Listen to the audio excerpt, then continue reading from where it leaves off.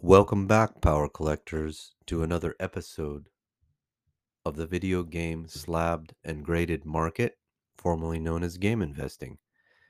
Today's episode is a continuation of last night to help you understand variance, and it's dedicated to Vinny and his comic book buddies thinking about jumping into the game. So let's take a look at Heritage Signature Session 2, which is going to start August 6th, 2022. Today's August 5th. We just had a couple world records go off, including the most valuable fighting game of all time, aka Super Smash by Nintendo, where you get to beat each other up with Nintendo characters. And the other game that it didn't set a world record, but it did surprise was a Zelda third print that I talked about yesterday, in fact, and it did quite well for a third print. And if you think about a third print being sixth print overall, if you include 3 Famicom prints and 3 NTSC prints, if you're new to the hobby, I use a lot of jargon that you might not understand. You can just Google NTSC video games and you'll get it. It's basically the American market, but when we say the American market, we're generally referring to retail at the USA level and most likely the 48 states, maybe Hawaii and Alaska. I'm not sure about places like Puerto Rico, etc. The market as a whole, if you're new to the channel, is divided up into basically graded, ungraded, and sealed and unsealed. And generally, the bulk of the market cap or the valuable stuff, adding up all the games in the world, the top of the curve, all the valuable games are usually going to be sealed video games in cardboard boxes by Nintendo, slabbed by Wata Games. That's generally what's going to rule the market. So I would say after today, just as predicted, Super Smash and Zelda are not going down. Whereas you've seen a lot of other titles, IPs, games, variants take a hit today. There's no need to talk about the negativity. Let's talk about education and variant knowledge. If you're new to the channel, I have 3 rules in video game collecting investing. Number 1, learn your variants. That could be a lifelong pursuit. You could go down a rabbit hole of stuff like inserts, warranty cards, battery save sheets, cassette versus discs, boxes, different variants of print runs, date codes. You could spend your whole life studying this stuff. Or you could try to focus on the what I call super heavies, the games that really matter. And if you get those down pat, most likely it will be easier to understand later print runs and variants. And the first thing you're going to come across is round versus oval. So if you do a little search by NES, we're going to continue with NES today on best match at ha.com, which is free to join, and you can get a color catalog every couple months for the big signatures that rule the market, kind of like the PSA 10 Mickey Mantle will be ruling the market in a few weeks, or the Honus Wagner got everyone's attention on vintage this week, or maybe Action Comics going off for 3, 5, 6 million, getting everyone's attention. That's kind of how video games are every couple months. We have a signature auction at ha.com, Heritage Auctions, and if you see records go off, you're going to see that there's a little bit of a, I would call that a halo effect that usually prevents derivatives, such as lower grades of the same game, maybe a later print run in a higher grade, from dropping in value. And let me ask you a question.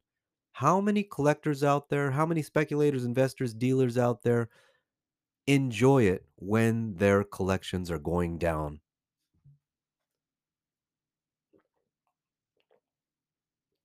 I don't enjoy that. And full disclosure, I just had my first heritage piece ever. I just had a GTA Greatest 6 9.8 A++ top of the pop. It's not first print, of course not, but it's still made the first day of heritage. It went off for I think 600. If I get the full hammer price, that would mean I took a $150 loss on that piece because I think I bought that for 750 on Heritage, but it's not half off. So I'm happy, right? But overall, I don't think any collector, a pure collector, a set collector, doesn't really enjoy it when everything is dropping. Now, maybe they got in before the bubble, so they're just laughing. and the prices they got in at are so low that even if things come down 50% from 2021, they don't technically lose money. But the way I look at it, why not think like an investor and pick things that truly are undervalued, that have long-term potential? And right now, if you're thinking about long-term potential, basically you have to make a decision on what you're going to bet on based on non-nostalgia. In other words, if you're betting on, let's say, historical or artwork or dynamic or the franchise or the IP or the publisher or the maker, whatever it may be, a factor other than nostalgia, because nostalgia powered the bubble, nostalgia powered growth over the last 20 years, nostalgia will continue to power. You can choose nostalgia on Nintendo Switch or maybe some modern stuff, but we've seen a lot of modern come down. So I really believe in the long run that earlier is always going to be better, and timelines are important to study, and historical might be undervalued. And that's my opinion. I'm not a financial advisor, I'm not a CPA, et cetera, et cetera, et cetera. I'm not a lawyer, so this is my opinion under freedom of speech, following the game market for over a decade. So let's get back to the signature. I guess this is going to be called session two, which starts August 6th. I do believe around 4 p.m. Central, 2 p.m. Pacific. Maybe that's going to be, um, I'm not sure what Eastern time that is, but it's earlier, right?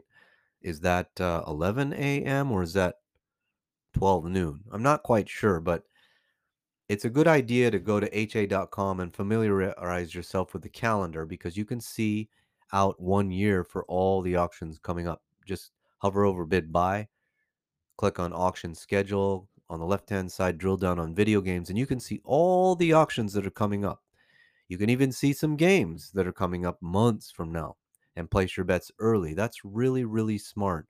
If you had placed your bets on Zelda or Super Smash months ago, on the two thick sales combined over $500,000, you would be playing really smart defense like Michael Jordan, as well as potential potent offense. And that's smart. If you can become a two-way player, protect the downside with an upside, now you're thinking smarter collecting, investing, right? So let's look at Mega Man, because that pops up under best match: Mega Man 2, Mega Man 3, Mega Man 4. And remember, Vinny, yesterday, actually today in Clubhouse, someone said, I think it was Joseph Leo, shout out to Joseph Leo for all the work he does on date codes, components, timelines. We really appreciate your knowledge that you share with us in Clubhouse. Even though you don't collect graded games, you have more knowledge because you've dug into the game. When we're talking slabs, we don't dig into the game unless we're like a superpower collector like Josh Byerly, where we have multiple copies we can dig into and collect that slab on the shelf. Most of us can't really afford that and don't have the time. Time is the most valuable asset on the planet. Investing isn't about money, it's about investing time first, or having a relationship with a master that you can walk you through a decade of knowledge by holding your hand or advising you during one of these heavy auctions. Do you have a master on your side?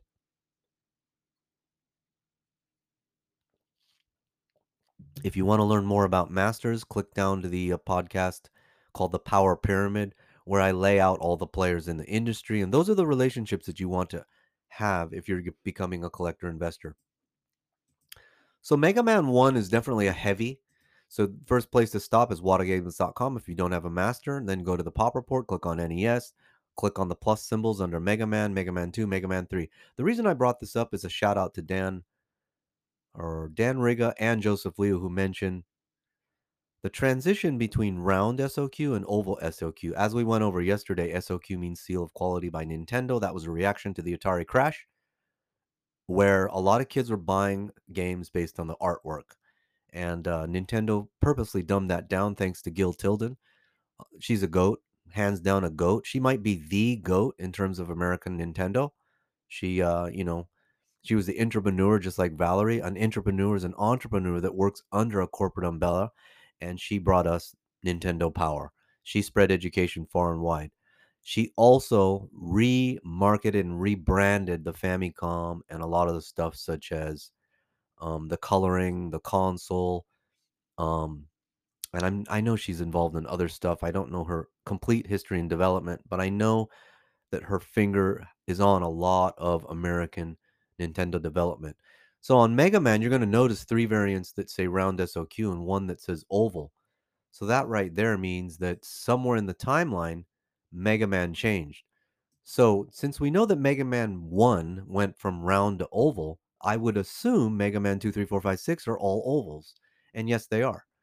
Mega Man 2 has an SOQR, SOQTM. So Mega Man 2 is in that range between, is it 8990? Let's look at Heritage. Mega Man 2 WADA 9.2B plus oval SOQTM with offer. What's the date on it? It's 1989, right next to it. Mega Man 3, 1990 with an SOQR. So that verifies Joseph Leo. Now, remember, on Heritage, we're talking about the box. Joseph is talking about carts and manuals. And there are cases where you see an oval cart with a round box. And I can't remember what the title was, but it might have been Contra. I think Contra has a round box and an oval cart.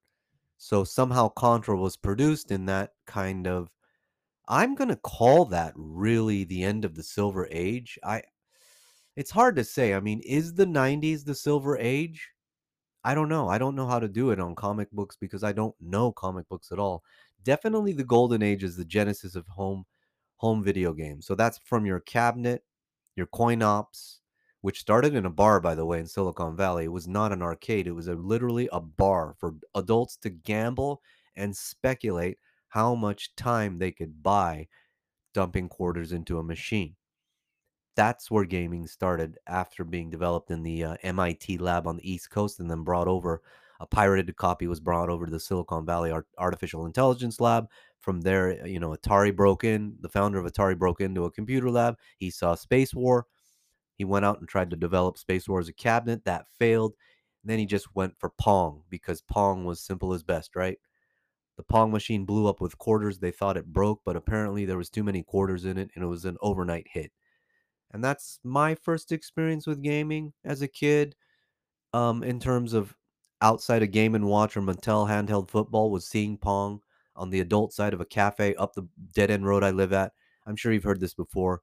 It was just such a rush. I mean, we were gambling at age 8 or 10 or whatever it was. It was in the 70s. It was such a rush to drop a quarter into a machine that had like buttons. I mean, little boys love buttons. I loved buttons. I loved cars, motorcycles, go karts. I loved the buttons on arcades. I'm an arcade gamer. I'm not an NES gamer. I'm an arcade gamer. I love pizza joints, restaurants, bars, wherever there's an arcade cabinet, I'm going to love that joint. So back to Mega Man. We're talking about the genesis from the round generation to the oval generation. And if you look at it ending in 1989-90, you're really only talking about 5 years of American dev that is quote unquote early cardboard. When we say cardboard in this hobby, we're talking about cardboard boxes. And usually that would include Sega Genesis, which actually comes in plastic clamshells. So it's kind of like saying wax boxes. If you're coming over from sports cards, you say wax boxes even though the packs are probably foil, unless you're like me and you started in 86, 7, 8, 9, and you actually bought Fleer packs that were actually wax packs. But generally, it's kind of like wax. Same with vinyl records, you call that wax. Um, so cardboard is really the heavy stuff in the hobby, and that's what we're talking about today: cardboard variants. So there you go. There you have it. Is it a round or an oval? You can break the oval up into SOQ, TM before R. TM always comes before R. No TM always comes before TM. That's a legal thing. Small company doesn't have a trademark. Medium company has a trademark. Large company actually received approval after registering that trademark. So it's always a calendar progression. It's always a linear progression. SOQR is always going to be last, but like you asked in Clubhouse, Vinny, it does not mean there was an earlier round.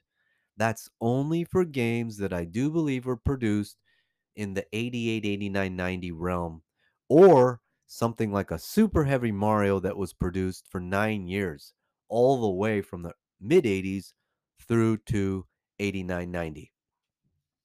Mega Man 4, Oval SOQR. So the only Mega Man that has a round and an oval is Mega Man 1. Mega Man 2 has a SOQR preceded by a TM. And then there's an R on Mega Man 3, and 4, 5, 6 are all ovals, nothing complicated there. So we're done with Mega Man. Metroid.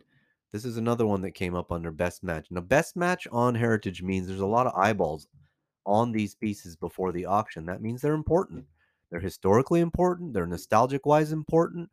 Value wise, they're important. That also means they're scarce. The question is, are they rare?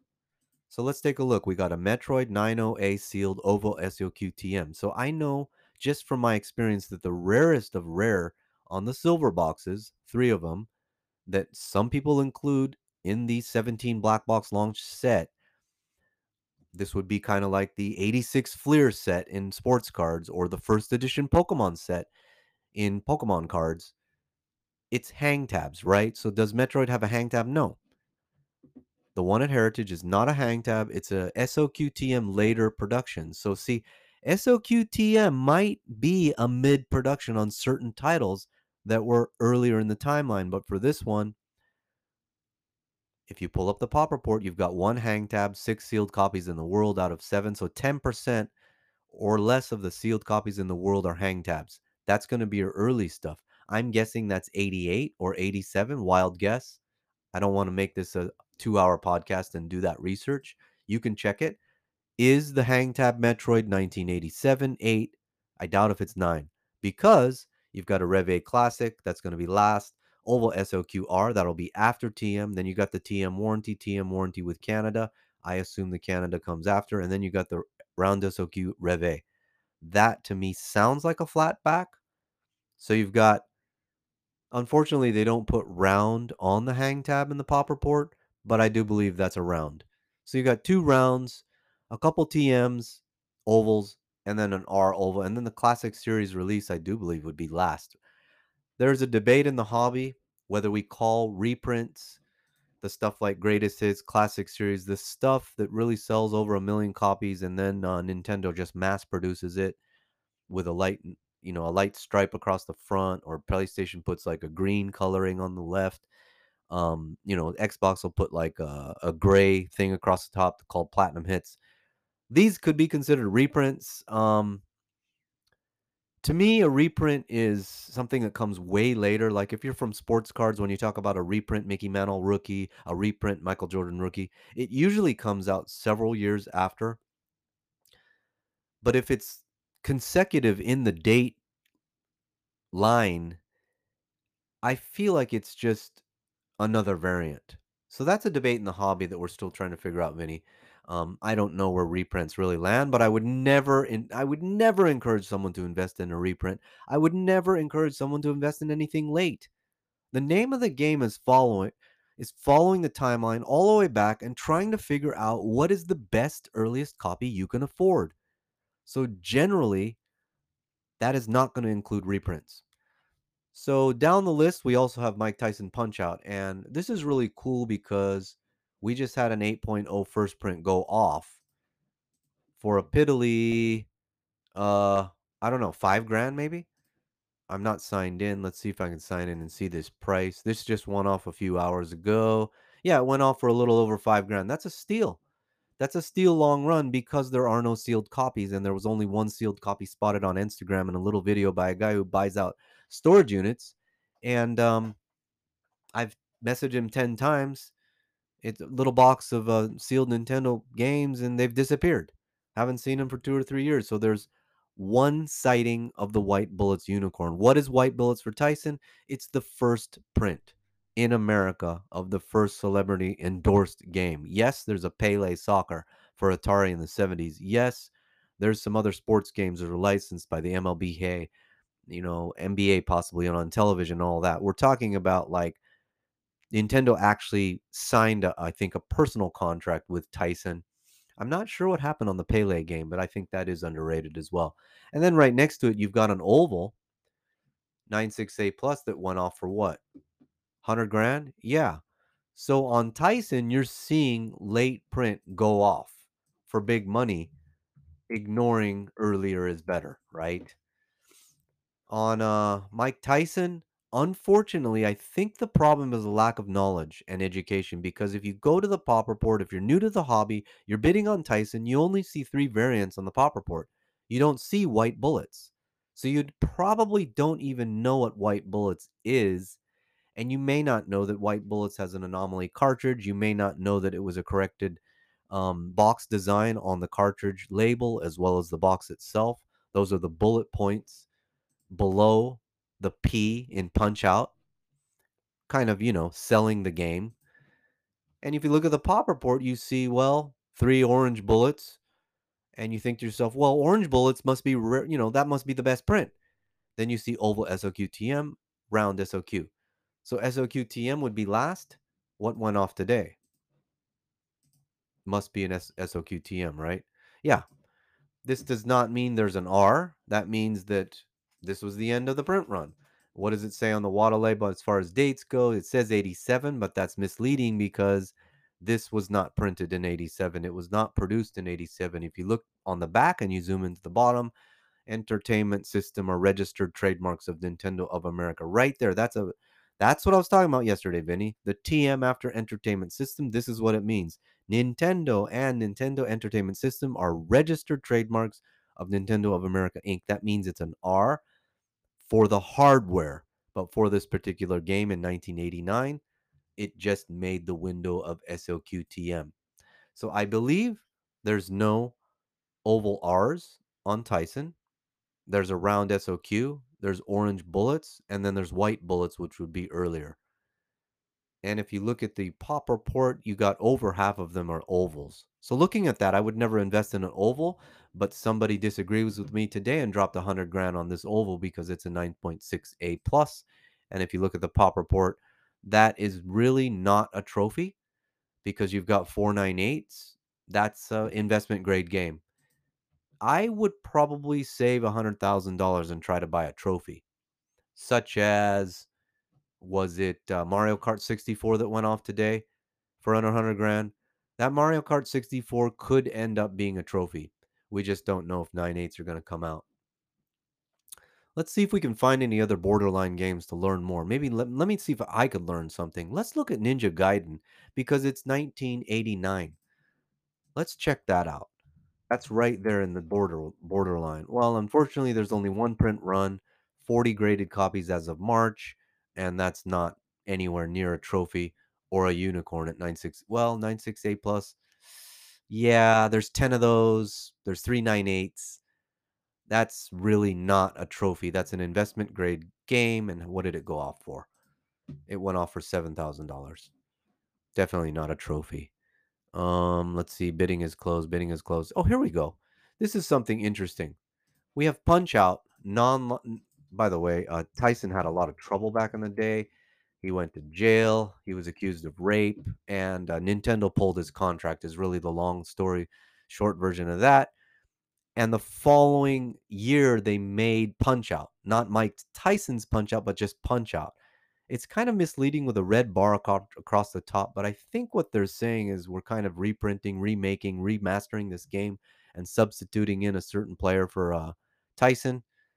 It was called Mr. Dream. Tyson's character was replaced by Mr. Dream. And the question is there TM and R or what is out there? So Mike Tyson's Punch Out ended with the Oval SOQ TM. Punch Out straight made in Japan, and WADA doesn't even designate whether there's a TM or R. I'm going to zoom in.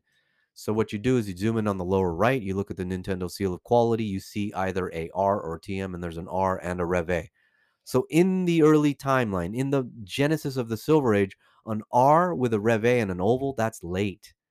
But in a game like this, that's the first print.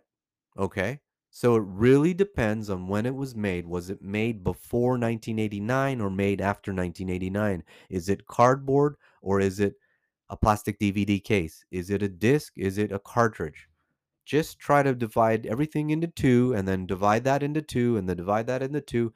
And then you'll end up at what is early, what is I can afford. Is there anything else? This is all bidding is closed, which is so funny. I typed in NES WADA, I typed in bid buy, and everything that's coming up is just closed, closed, closed, closed, closed. So let's try to look at earliest and do a little bit more here since we have some more time.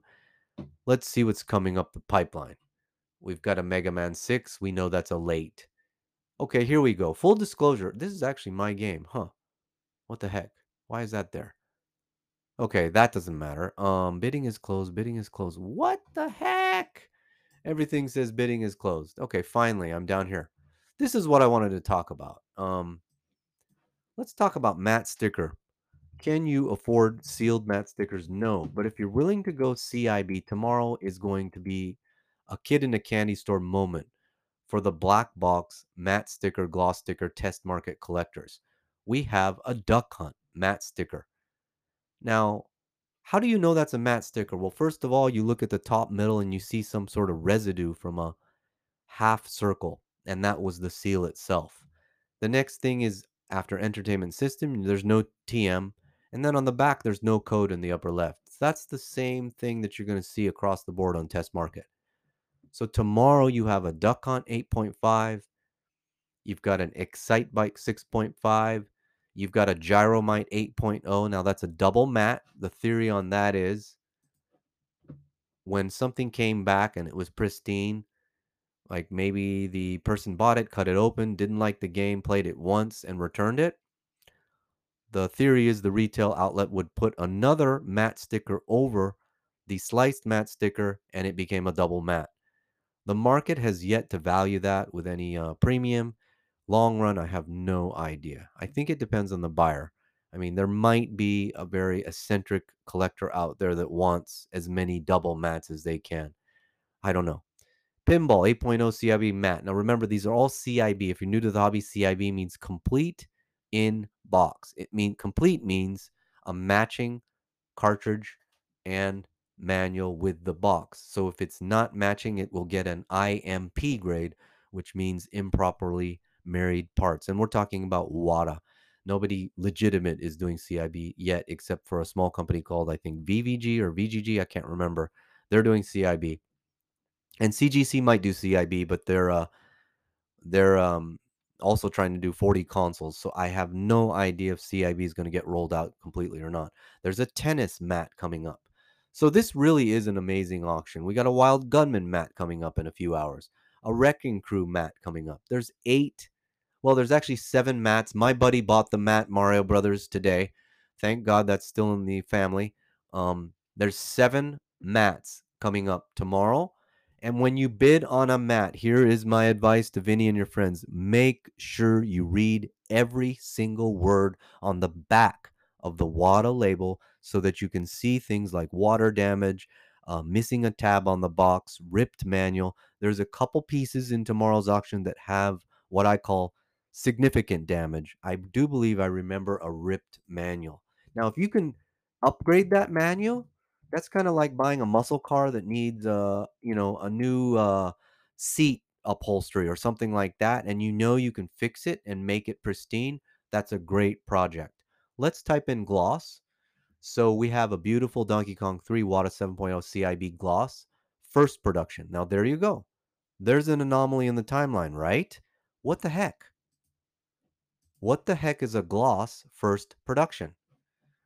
Now, the first thing most people are going to do is go to the pop report, and unfortunately, you're not going to find a lot of data on sealed Donkey Kong 3, and we're still waiting for CIB.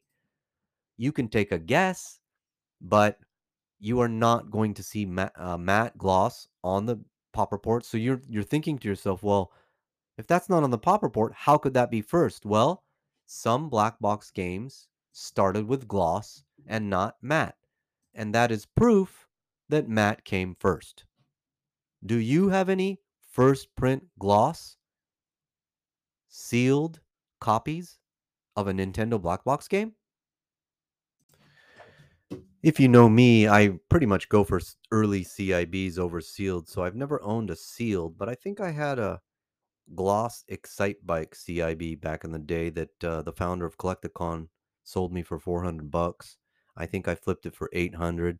I think back in the day I had a gloss SMB1 I might have bought for 3 or 4 and flipped it for 5, but I haven't had a lot of gloss compared to matte, and I think that's just perception. I think I just perceived matte as a better target. So it's kind of like when you're about to buy a new car and you've kind of decided in your mind you're going to go get a whatever it is, a Subaru or Toyota or a Chevrolet, and then suddenly you keep seeing a whole bunch of those on the highway, on the roads. It's because your brain is locked into the perception that that's a good thing. So if you're hunting down mats, you're going to see more of them. If you're hunting down gloss, you're going to see more of them. But long run, I would say based on the last several years that CIB early test market is one of the least volatile positions in the hobby. And you don't need to learn a lot of variant knowledge. I mean, the hang tab stuff, the code stuff, the TM stuff doesn't matter. You just look at the top middle of the box. If it has that little, residual half circle, if you're really smart, you can look at the top of the box. Leave it up to Wada to decide whether that's matte or gloss. Gloss is obviously shiny, matte is a little dull. You're going to be fine long run because these are kind of like the first year Pokemon sets or the 52 tops, baseball set or the 86 Fleer basketball set. These type of sets have the least volatility and they basically provide protection against the downside. In a market that's dropping, I think it's a smart play. That's my opinion, freedom of speech. Let's take a look at gloss. Um the Donkey Kong 3, once again, if you didn't know, you're a newbie, you're new to the hobby, new to the podcast, the first thing you do is pull it up at wadagames.com, population backslash NES, and you see, well, wait a second, I don't see a matte or a gloss Donkey Kong 3. Donkey Kong 3 was kind of a Galaga esque shooter, so it's not really a Donkey Kong game, but it is a black box, and any black box is worth collecting. I think the black box set is going to be the first registry set in our hobby and I believe that that's something being talked about at the high levels of PSA and WADA. How are we going to do a dynamic pop report and integrate that with a PSA registry set back end, which is something that I just got an email from PSA saying this person has the highest registry set for this particular collectible. And that's a super flex. Gary Vee talks about a flex. We all buy stuff, we all do this stuff, we all create stuff, take pictures, post because we're flexing. We're hoping to get likes. We're hoping to make friends. We're hoping to impress people secretly. That's why in the early days of Instagram, good looking people did the best because they get the most flex. CIB black boxes, they're not a big flex, but a registry set would definitely be a flex in the hobby. And I think that it might even get a little bit of respect from the old guard that used to collect used to be completist collectors or across the board. You're not going to probably get a registry set of 5 to 800 to 1000 title libraries, but man, that 17 piece black box set with let's just say 20 with the silvers is probably going to be the first um grail set we see in the hobby. And I can't wait to see that day. Is it going to be across the board fives, across the board sevens, or is it going to be an amazing set that's like 8 and 8.5 and 9 across the board? That would be incredible. And I would gander that it's okay to mix and match CIB with sealed if you can't find it and you're trying to put together a matte set or a gloss set. So for Donkey Kong 3, there's a couple hang tabs. There's 1, 2, 3 there. NES code, NES TM. I mean, does it even matter? There's 7 sealed copies on the planet as far as hang tab goes, and 9 of them period have ever been graded. I mean, does it even matter whether it's an NES TM versus an NES code? I don't think so. I think it's just hang tab. So all stickers are hang tabs, right? I don't like to call sticker hang tabs. I think a sticker is either matte or gloss, and then you got your hang tabs, but that's just my opinion. When you say hang tab, to me, that means it's not a sticker. Because if it's a sticker, you would say it's a sticker. So I think we really need to move to break out early into two camps. Just like we break out the whole black box into oval versus round, we should break out early into hang tab versus test market. And you break test market down into matte gloss, you break hang tab down into no TM versus TM or whatever it might be, no Rev A versus Rev A. Just break everything in half, Vinny, and then break it in half again. We got an Excite Bike Hang Tab 3 code. Okay, whatever. 3 code. What does that even mean? I think we talked about this yesterday. Excite Bike has 28 sealed copies graded through March and 3 hang tabs. I mean, does it even matter which hang tab it is? No. There's only 3 sealed copies on the planet. It's a 6.5 B plus. Really curious to see how that goes. 8.0 CIB gloss sticker second production Kung Fu. You don't even need to drill down on that. Just believe me, Valerie and her team are diligent. They rarely make mistakes when they say first or second production or early. They will err on the side of caution. If it's unclear whether it's first, second, or third, they might say early, but it's clear here. It's a second. So Kung Fu has a matte. 8.0 gloss, beautiful. I'm not drilling down on defects or what I call qualifiers coming over from sports cards. If you're from sports cards, printing errors, in video games, it's going to be like writing impressions on the box, water damage, mold, ripped manual, rip in the box, hole in the back. I've seen a lot of different qualifiers. Hopefully, we can make a list of those someday for the new project. 8.5 COB gloss first. Here we go. Here we go. We got another black box that started with gloss. And the way you can prove this is you can probably drill down on the back, and I'm guessing it's the non 1985. So you drill down on the back of 1980. It's 1985 ink. Okay, wow. That is early, and WADA calls it a 1986. Now, this is where WADA gives you priceless variant knowledge. So if you come over from sports cards, this is a no-brainer. You check the date first, right? You want to know if it's a 86, 87, 88. The mock rider has a copyright on the back of 85, but it says 1986 based upon WADA data, and that's correct because it's a gloss. And I do believe that was released in 86, but it could have been produced in 85. It's very confusing. Let's look at Donkey Kong 3. Same deal. 1986 on the front based on the WADA timeline. And then on the back, if you drill down on the bottom, it says copyright 1985 registered trademark. So Nintendo is the only registered trademark at the time. Entertainment System is not registered. That's definitely early. Again, registered means a circle with an R, circle R. We got an imp coming up, and this is interesting. Is this the one with the 9.0 box? I can't remember.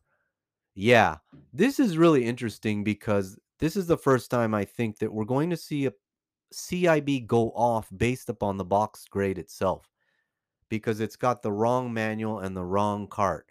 The manual on the back says IMP, improperly married parts, NESTM manual, NESTM cart. So you and I both know if it says NESTM, in other words, a small white TM after entertainment system, it can't be early. But the box is a gloss, the box is early, the carton manual came late. It's a mismatched type of deal. So this is all based on the box. How much is an SMB1 second print box worth in quote unquote near mint condition? Well, at least $20,000. Last time I seen one of those go off on Heritage, I feel like it was a gloss box and manual only duo raw. I think it did 10 grand or less. A couple more we have coming up tomorrow. Looks like we got a Wild Gunman 90 CIB. Wow, second production. That's a really high grade because you're talking about 3 components averaging. And if you're new to the hobby or new to CIB, Vinny, the way you calculate grading on CIB is you take 50% of the box grade, you take 30% of the cart grade, you take 20% of the manual grade, and if you land on the midpoint, in other words, if you land on 8.75, you get rounded up to 9.0. If you land on 9.25, actually 9.3, you would get rounded up to 9.4. If you land on 8.75, you round up to 9.0. The best way to do this is to build a little spreadsheet, 3 boxes, and in the box grade you put equals that times 0.5, cart you put 0.3, manual you put 0.2, you add those 3 numbers up, and then you round it off to the second digit. I hope that makes sense. If you need more help on building a little spreadsheet for your business or for calculating CIB grades, hit me up directly. I'm happy to help. Wild Gunman, 8.5 box, 9.0 cart, 9.0 manual. So you see right there, you basically on the cart and manual, you're getting a 4.5 overall. And then on the box, you're getting a 4.25. So 4.5 plus 4.25 is 8.75, and you get rounded up to 9 overall. So it's not a strong 9, it's a solid 9, right? Currently at $1,000. Donkey Kong 3 7.5 gloss sticker hang tab first production. Um, why is that there twice? Oh, that's in 3 days? Wow, that's bizarre. Huh. We have 2 Donkey Kong 3 first productions coming up at auction. And Heritage, for some reason, called the signature one a gloss sticker first production, but calls the, is that a weekly? 3 days. I guess that's a weekly. We got a hang tab gloss sticker first production. I wish they didn't write hang tab because it's not really a hang tab. All stickers have hang tabs. Duck Hunt 7.5 gloss, second production going off in 3 days. And then a 6.0 gloss going off, let's say August 16th. And then a 6.0. I wonder if this is my old copy. Wow. There's a 6.0 gloss sticker. I had one of these. Man, that looks familiar. Yeah, the sticker wasn't the best. And the sticker says void. I don't think I had this one. On the back, you're going to see no code in the upper left. You're going to see no code in the lower right under NES GP. And this has a 50 box 77. So that's about it for stickers, hang tabs, ovals, rounds. My rule of thumb, this is my opinion, that you should always focus on early, long run. If you're in this long run, I believe that most of the action that has occurred and the prices are coming down, the big money that was spent on high grade. I think in the long run, the big money is going to move towards earliest, highest grade. Not highest grade, but earliest, highest grade. That's what Brady did when he went after the SMB, either fourth, fifth, or sixth print, and paid $2 million for the 9.8. That's a lot different than, let's say, an oval, or like a Zelda that just went off today for over $300,000, 9.6, but it was a round seal of quality. Yet, if you look at the global timeline, it was a sixth print. I'm not saying you can get a first print sealed. No, you can't. You're probably not going to get a 9.6 second print, first retail release in Japan. You might get a third print in Japan, 9.6 range. You're never going to get a first print American 9.68. You're probably not going to get a second print 9.6A no Rev with the R after the TM on an entertainment system. So really, this is the earliest, best 9.6 A plus or higher so far, right? And let's verify that on the pop report before I start spewing here. I don't want to mislead you. What is the highest graded Zelda? Yes, it's the Made in Japan Classic series, which is basically the 2, 4, 6, 8. It's like the ninth print or the 10th print. If you delete the 10th print data, there's 5 ovals, and then the round that came today isn't on the pop report. So that's the earliest mint Zelda that went off today. If you consider 9.4 near mint, and I think the hobby is still shaking out condition as well. Clearly 9.8 has a place. It's a premium. It's a premium grade. I'm seeing the spreads widen. Today I could not believe the difference between the 9.8 Smash. There was another title, I can't remember, was it Mario Kart or somebody? There was a 9.8 and then it was followed up by a 9.6 or something. Maybe not Mario Kart, but clearly the spreads are getting wide, like they are in sports cards and Pokemon and anything PSA. The difference between PSA 10 and PSA 9, I think, is like 90% value sometimes.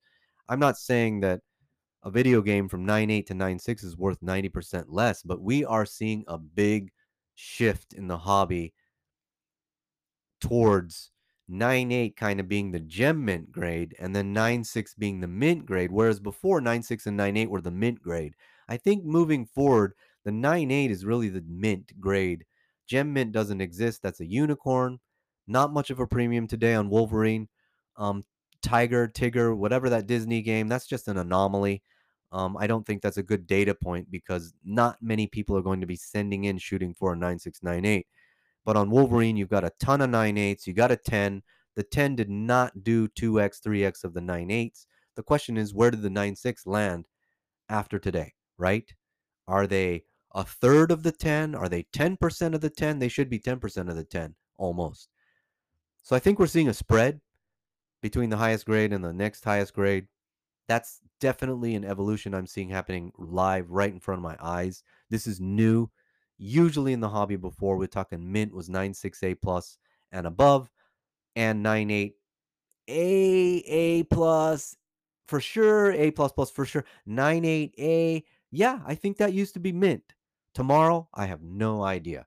I have no idea if singers 94A or A plus Zelda, top of the pop earliest TM. I would rather have that all day over the 96, Reve that went off today for 300. But is that a mint game? I don't even know if it matters. In video games, I think earliest, highest is always going to be Diamond Hand, Unicorn, Trophy Grail, because those people are never going to let go. So we are basically fighting for what's left. And today that shined through with Zelda No Rev, which is a third print American, sixth print global, and fifth print retail. So I'm really excited because you guys know I'm a bull on Zelda. I think Zelda is Miyamoto's masterpiece. I think the moral of the story there is stick to your earliest possible highest grade. It's okay sometimes if it is a third print, but it's got to be up there in the grade.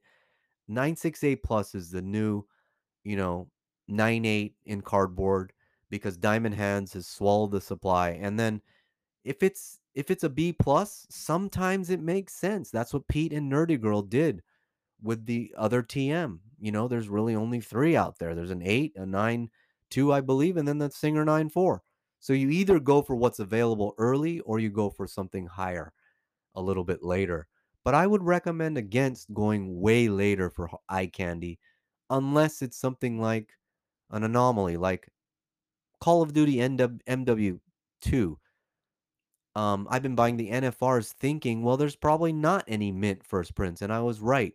When the Instagram post went up 2 days ago, Dan from Wada Games, he's heading up the database division, and by the way, Wada split the grading team into three teams. One only authenticates the game. All they do all day long is say, this is a real game, this is a reseal, this is a fake. Then they pass on the real games to the next team. The next team grades the game. That's all they do. They just assign a grade. They don't worry about the variant or anything like that. Then they pass that along to the final team that finishes out the label, puts in the database, fills out the pop report, and tries to simplify everything for us because they're dropping free knowledge every day for free. When we go dynamic, you're talking about 24/7 free knowledge, right? I don't know if it's like that for sports cards. I think everybody can get first editions, rookies, first appearances in comics. In games, it's very, very difficult. You can't buy your way in because there's a lot of data that does not show up on the pop reports, that does not show up in social media unless you're really connected. You're in these groups, you're spending hours and hours and hours. You cannot buy knowledge. And that's why I'm giving it away for free. Because I think the more knowledge I give away for free, the hobby gets bigger, the excitement grows. You realize that relationships are relationships. That's what it's all about. It's about making friends and helping people in a wonderfully deep hobby that's almost infinite in terms of how many rabbit holes you can dive down and lose a couple years in, come out the other side, and then start over again as a newbie in another rabbit hole. You can never really get tired of this hobby because there's just too much nuance. We're talking about trying to figure out where hardware and software was produced, when it was produced, how it was produced, and it's almost like, you know, um trying to figure out the variance on a printer or a old laptop or something that got produced in the millions and millions of units and trying to match a manual with the box it came in, with the styrofoam that it came on. We're talking about electronics here. Electronics are very sophisticated and complicated and involve art in terms of the code, and the code ends up on a board and the board gets date stamped, and that's where it all starts. And that's why I think you got to think about masterpieces. I think that's where I'm evolving to. You've got your trophies and your unicorns that usually has to do with condition, rarity, and scarcity. But then you've got masterpieces, things that have organic demand from everybody and anyone. And those are tied to giants, players, power players like Miyamoto or the Bungie boys that started Halo in a dorm room. These are stories that I think this hobby can tell for decades. I think that's where the hobby's going. This is freedom of speech. Try something new. Play life like a video game and think to yourself, if you had to pick a George Lucas, a Steven Spielberg, a founding member of AC/DC or Def Leppard or a Kurt Cobain or a Beatles, a John Lennon, an auteur. If you had to pick an auteur in the hobby, who would you want to do business with, spend time with, pick their brain, have coffee with? Would it be a Miyamoto?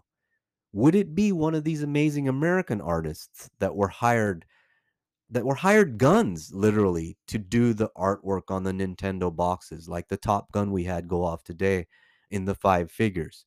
Would it be like one of those artists you'd want to sit down and have coffee with? Or would it be an entrepreneur like the guy who started Heritage or the president of Sony that said, you know what, Miyamoto, I want you to work with Gunpei Yokoi, rest in peace. I want you two to work together on your first arcade cabinet, Donkey Kong. Before you release Mario to the world over in America, I want you to, let Gunpei Yokoi-san supervise you. And if he signs off on the project, I'm going to sign off. That's who I would want to sit down with, is the president of Nintendo. And I would have a trillion questions to ask. So play life like a video game. Pick up a new factor or strategy or tactic in developing the investing mindset. Start thinking out 3, 5, 10 years beyond this recession, and then decide amongst yourself and your family what matters to you. Does nostalgia really matter as much as you've been dropping money in the past? Or have you been just going with the Clubhouse crowd or going with the YouTube crowd or going with the Facebook crowd and FOMOing your portfolio? Is there other factors that in your gut, in the back of your mind, have been kind of tapping on your brain going, are you sure about that purchase? Did you get a little emotional on that beautiful red button at Heritage? What about historical? What about the artwork? What about the scarcity of the first print manuals, for example? What about the inserts in the game? What about CIB? Have I been overlooking CIB? It's performed the best in terms of stability, and I haven't even bought a piece yet. What about early in nostalgia? Well, if I'm going to go early, well, what about games that were released in other regions, such as GTA, released in the UK first, or a lot of the heavy hitting Nintendos released in Japan first, or some exclusive titles to Europe? What about the Master System over in Europe? Because that blew up over there harder than Nintendo. There's so many rabbit holes to jump in, so jump in a new rabbit hole. Get rid of this depression and this recession and learn something new. If you found value in today's podcast, you can support me by going to patreon.com/power collectors, buy me a lunch. The other way you can support me is by DMing me a request for an analyst report. It's a beta project I'm working on, just like a Wall Street firm's report that looks at a position long run and recommends to brokers and investors whether they should not jump in or not. That's a product I'm going to be working on in the new holding company we're trying to put together called Slabrock. And I'm open to Pokemon. I'm open to sports cards. I'm thinking about doing a Mickey Mantle report. I'm thinking about doing a Honus Wagner report, a Charizard report. Whatever it may be, I'm excited if there's people out there that would like an analyst report. And I did a beta on Super Smash, and I think Super Smash pretty much smashed it out of the park today. So I guess my report was spot on because I recommended to my little group of buddies that they should get into Super Smash before this copy went off today. So thank you for listening. Good luck bidding tomorrow and the next day on a buyer's market at Heritage Auctions Summer Signature 2022.